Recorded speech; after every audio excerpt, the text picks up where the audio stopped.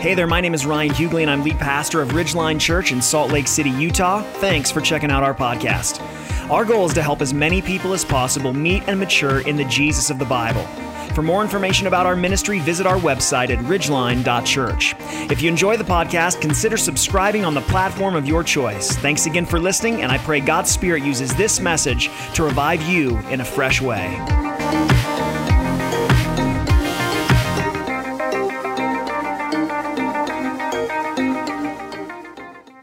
Well, I want you to think about a time in your life when you have felt most exposed.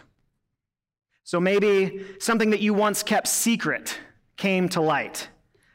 Maybe you were put on the spot in some sort of really uncomfortable way in the classroom or in a meeting of some kind. Maybe you had to stand up and speak publicly. I just want you to think for a second about a time in your life when you felt most exposed. And specifically, I want you to think about the emotions that accompanied that experience. Now, I immediately think about a reoccurring dream that I had as a teenager. Maybe you can relate to this dream. It's common. A lot of people have it.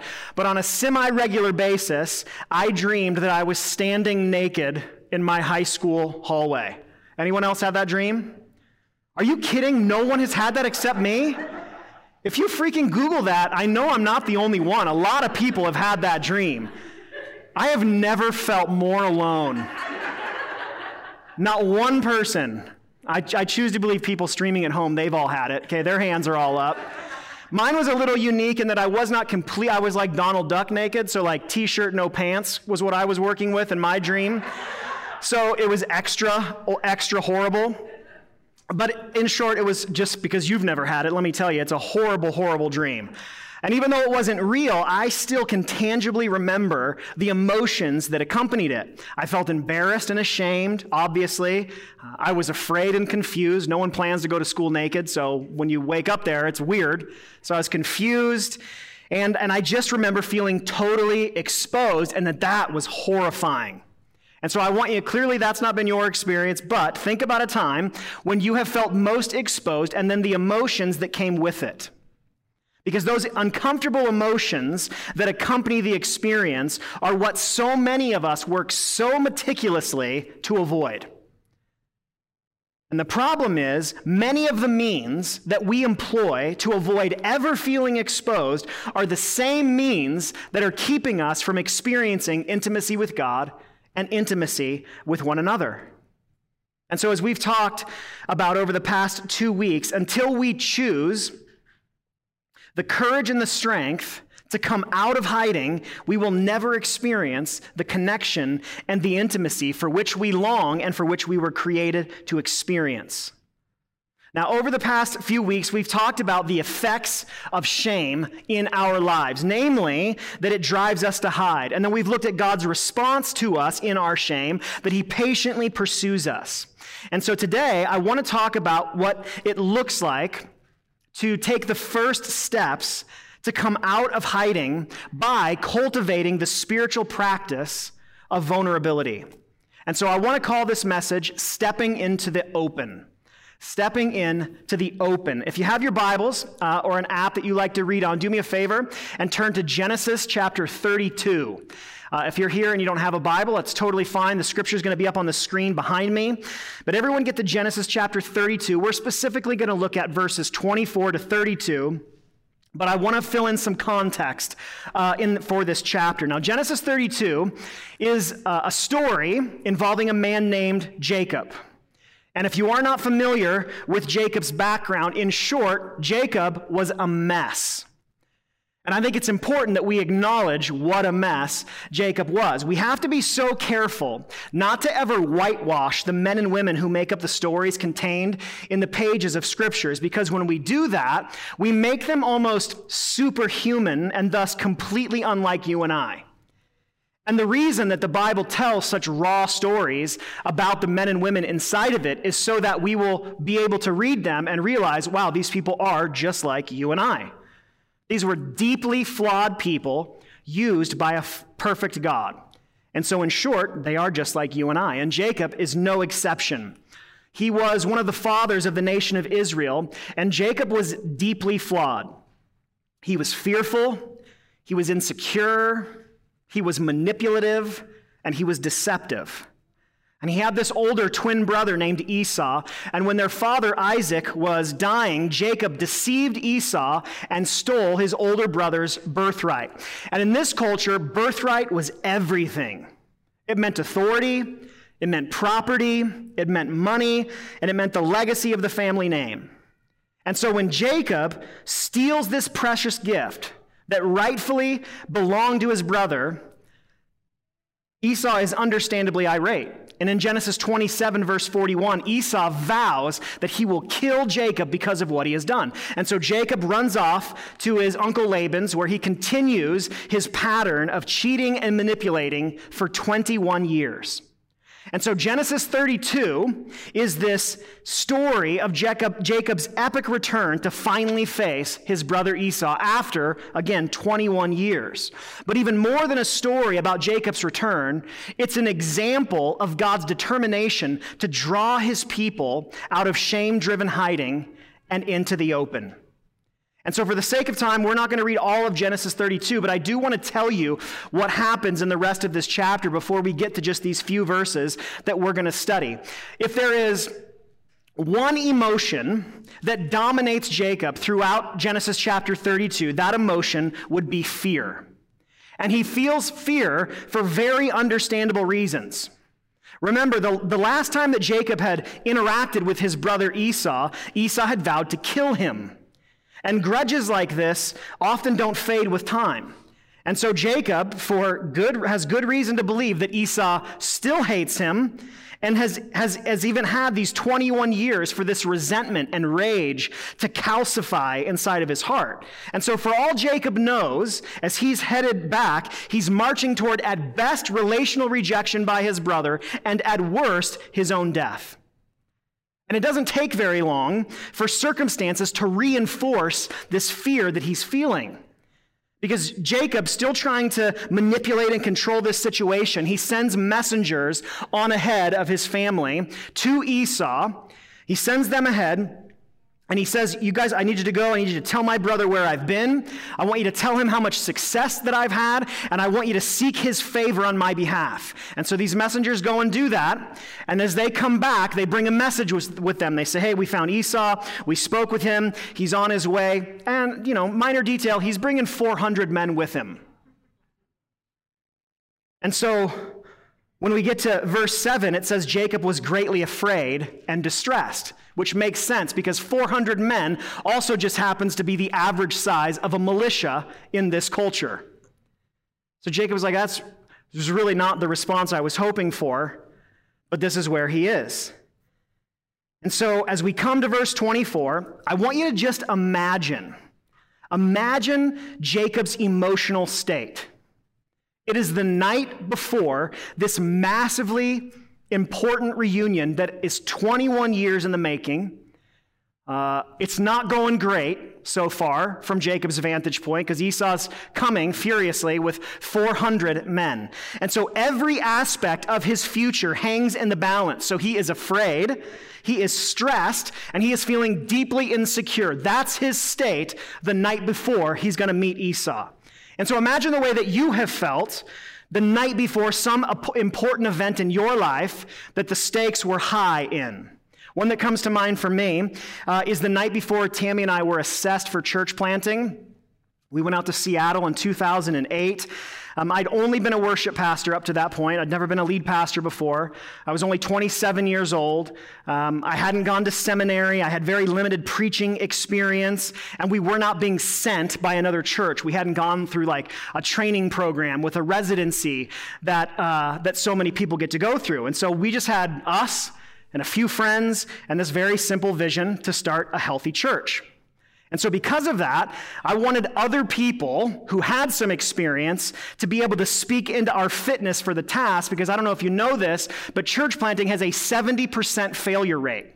So 70% of churches that get started fail inside of the first 2 years. So it's a very big step to take, and we wanted someone else to speak into it. And so Tammy and I flew out to Seattle with Ava, who was like 6 months old at the time, and we were going to meet with these people with whom we had no relationship.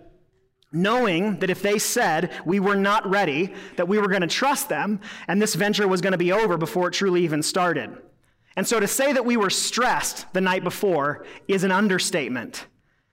In fact, Tammy kept telling me for the months leading up to this, every time I would bring up the assessment, she would just go, "Oh yeah, I'm not doing that."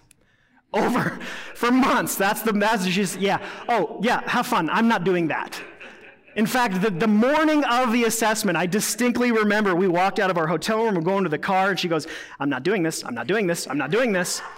So needless to say, our assessment went great, and Tammy was a baller. She made all 4 of our assessors cry. It was an amazing thing to behold.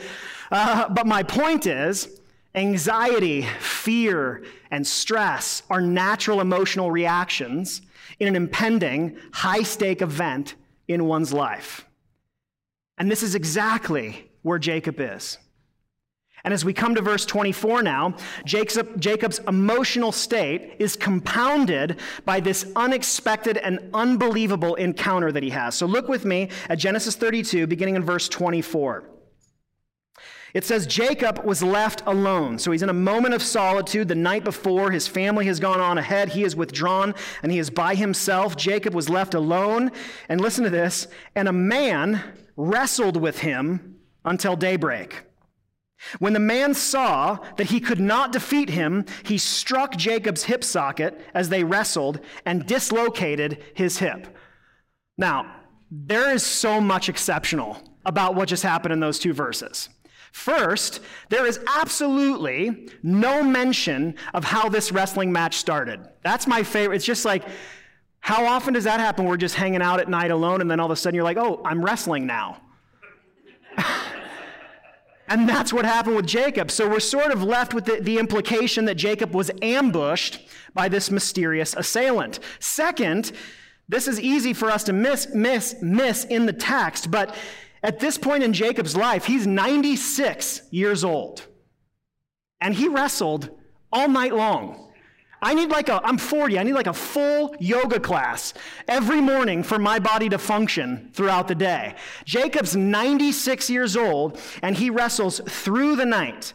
And third, when his opponent finally realizes that Jacob was not going to relent, he strikes him so hard in his hip socket that his hip is dislocated. I mean, your hip is like one of the strongest muscles in your body. You know how hard you have to get hit in your hip for it to just come apart? So everything about this is exceptional, but most significant is that somewhere throughout the night, Jacob realized this was more than a mere man that he was wrestling with. Look with me at 26. Then the man said to Jacob, "Let me go, for it is daybreak." But Jacob said, "I will not let go unless you bless me." "What is your name?" the man asked. "Jacob," he replied.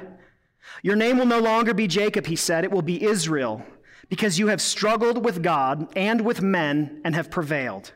Then Jacob asked him, "Please tell me your name." But he answered, "Why do you ask my name?" And he blessed him there.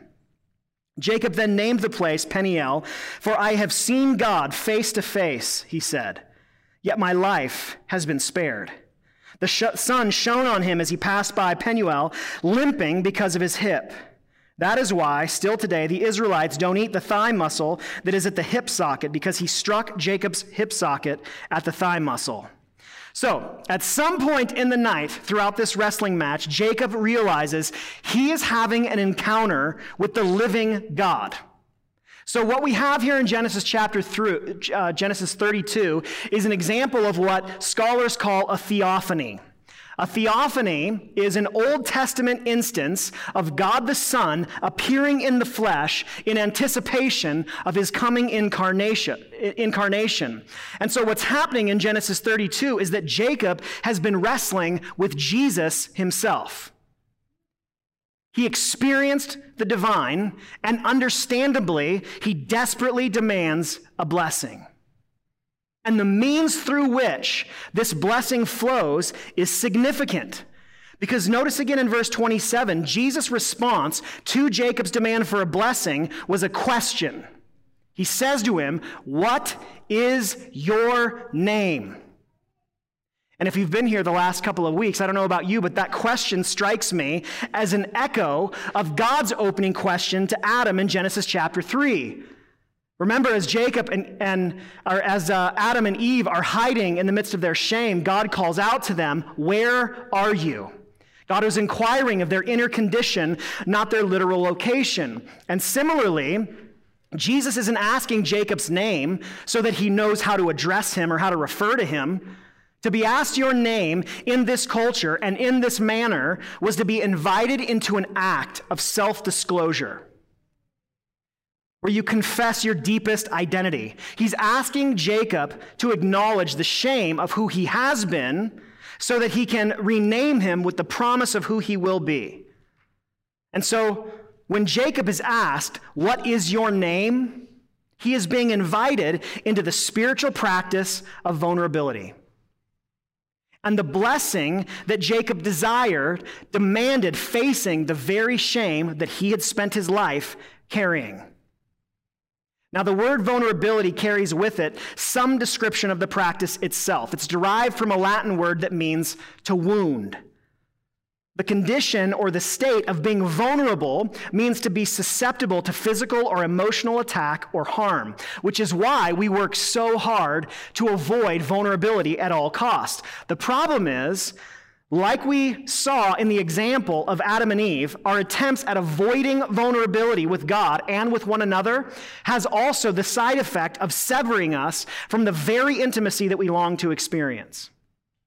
Now, I've struggled to find a simple definition of vulnerability that is descriptive of the practice itself, and so I wrote one this week. And so here's my working definition of what I would argue is one of the most necessary but most neglected spiritual disciplines, and I deeply believe it's a spiritual discipline.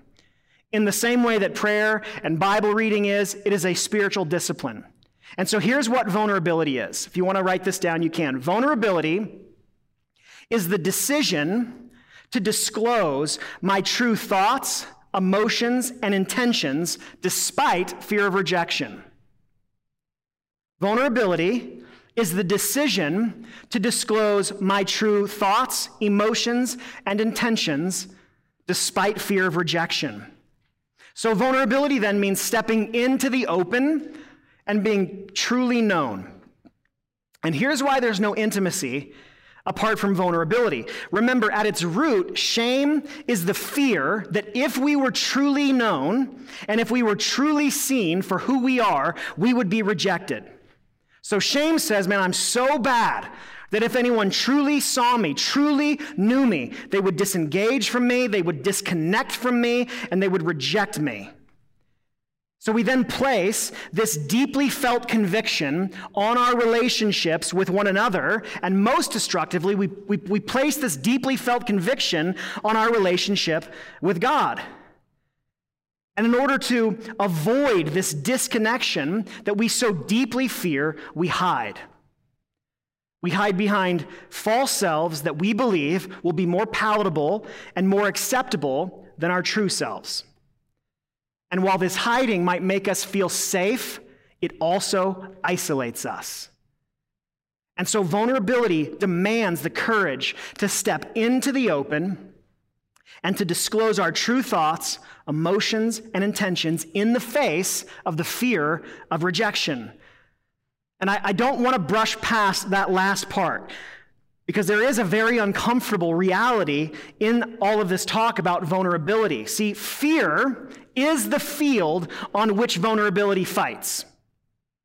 Fear is the context in which vulnerability is practiced. And I say that because sometimes we have this tendency, I know I have, we've had this tendency to confuse transparency and vulnerability. And they're related, but they're not the same. You can't have vulnerability without transparency, but you can be transparent without being vulnerable. And so let me just explain that, because I've had a lot of confusion about this in my own life. A year and a half ago now, just about a year and a half ago, I started prepping for a teaching series that I had planned to do on the topic of emotional health, fully believing I was one of the most emotionally healthy people that I knew.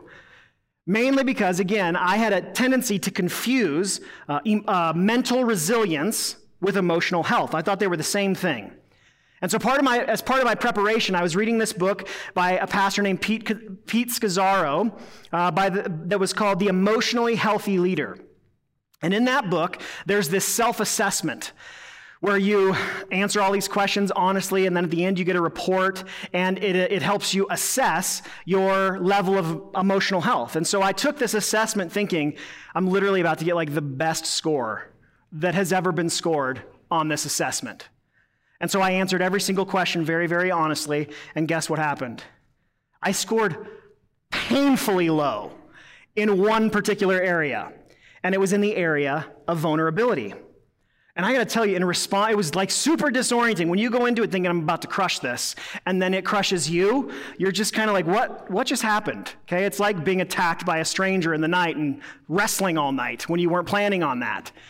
And so I think I experienced all 5 stages of grief in response to this assessment. It started with denial. You know, I was just like, I'm super open about my failures and my flaws, so there's no way I'm not vulnerable. Then came anger. I was like, this assessment is stupid, and I hate it. And then there was the bargaining, where I was like, maybe if I take it again and I answer the questions differently, I will get a more accurate score. Then came depression, where I was just like, apparently I'm a total fraud. I thought I was self-aware. Apparently I'm not. And then came acceptance, and I've been in therapy ever since. And so in all seriousness, here's why I was so confused.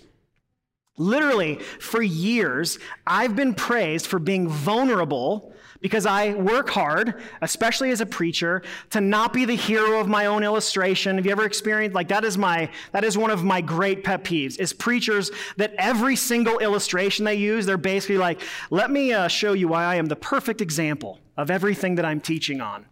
I don't have the ability to do 95% of what I teach on, and I try to be pretty open about that. I try to be open about failures and flaws in my life, and I try to apologize when I'm wrong. And so people have listened to me do that over the years, and they've thought, wow, he's so vulnerable. But I've learned that the real reason that people thought I was vulnerable was because for them to do what I so often do would demand vulnerability from them, even though it doesn't really demand it from me. Most people would rather die than speak publicly, period, right? Like studies actually show that. People's number 1 fear when surveyed is public speaking. Number 2 is death. So most people, to even stand in front of people and to talk is an amazing act of vulnerability. So in addition to that, for people to hear me do something that for them would make them feel so vulnerable and to be open about these things, people just assumed like, whew, what an amazing demonstration of vulnerability. But here's the thing. For whatever reason, none of that makes me feel vulnerable. It never has. Just because I was transparent did not mean that I was practicing vulnerability.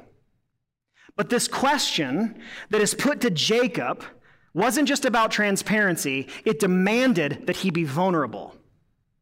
Because when Jesus asked Jacob his name, he could have recoiled in shame. Jesus knew his name. It's Jesus. He knows everything. He knew Jacob's whole past. He knew everything, every shameful thing that he'd ever done that started when he was young. He knew all of that. But he was putting Jacob into a position where he was being invited to come out of hiding. And he said, "What is your name?" And Jacob could have recoiled in shame. He could have thought, man, if I disclose who I am, if I disclose where I've been, if I disclose what I've done, he will rightly refuse my request and reject me. But instead, to Jacob's credit, he chose to come into the open. He chose to step into the open through the vulnerable act of disclosing his name. He says, my name is Jacob. I cheat, I steal, I manipulate, and I'm afraid.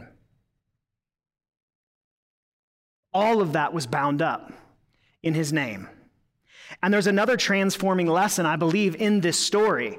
Rejection in response to vulnerability is so much less common than shame says. Shame always says that in response to any act of vulnerability, you will be rejected. I gotta tell you, that's like so rarely the case. I'm not saying that it never happens, that in some relationships in our lives when we practice vulnerability, that there is some kind of disconnection or it makes someone feel awkward and they pull away. I'm not saying it never happens. I'm saying it does not happen nearly as much as what shame says to us, and it never happens with God. Never. Jacob is blessed in response to his vulnerability. He is given a new name. No longer will he be Jacob, the one who cheats, as his name meant. Now he will be Israel, because he has struggled with God, and he has struggled with men, and he has prevailed. His vulnerability resulted in a face-to-face experience with the Creator, the Savior, and the Sustainer of the universe. And that experience left him objectively changed. He was never the same. And so here is the most important thing that we have to walk away wrestling with today. It's our big idea. If you want to write this down, make a note of this. There is no intimacy apart from vulnerability. It's just not a thing. There is no intimacy apart from vulnerability. That's true of marriage and dating. That is true in friendship. It's true of every expression of relationship we experience, including our relationship with God. So until we are willing to face our fear of rejection and step into the open with God, until we choose to bring our true selves to Him, we will always feel distant from Him. And not because He isn't near, and not because He doesn't desire us, and not because He's not anxiously awaiting relationship with who we truly are, rather than all we pretend to be. It is never God obstructing intimacy. It's our allowance of shame to have the definitive word. And so as we wrap this up this morning, I want you to know that God has not called us to do anything He has not modeled for us. God modeled vulnerability in creation. He made Himself accessible. He created us for relationship with Him. And He also created humanity with both the will and the ability to wound and reject Him. But rather than hide from us, He pursued us. Despite the fact that we do reject Him, He does not hide. He pursued. In fact, He stepped into human history and experienced a life of rejection. Isaiah called Jesus a man of sorrows, acquainted with grief. He was abandoned, He was betrayed, He was murdered. He made Himself vulnerable. And He did all of that so that you and I could step into the open and experience intimacy with Him. And so this is going to demand a deep dive into your own soul. Rather than blocking our emotions, as we've talked about our tendency to do, we have to learn to embrace them. Rather than running from the past, we have to return to it. Rather than project a prettier false self, we have to learn to live as who we truly are. And it is not comfortable, and it is certainly not convenient, but it is familiar territory for Jesus. And so we can walk with Him into it. There is no intimacy apart from vulnerability. So let's commit to step into the open today. Will you pray with me? And then we'll do some Q&A. Father, we ask You for the courage to step out and the strength to stay there. Jesus, You know firsthand how hard this is. You know the fear and the anxiety that accompanies it.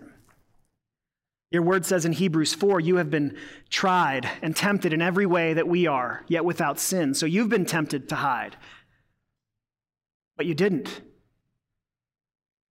You stepped into and stayed in the open. And You do this with us.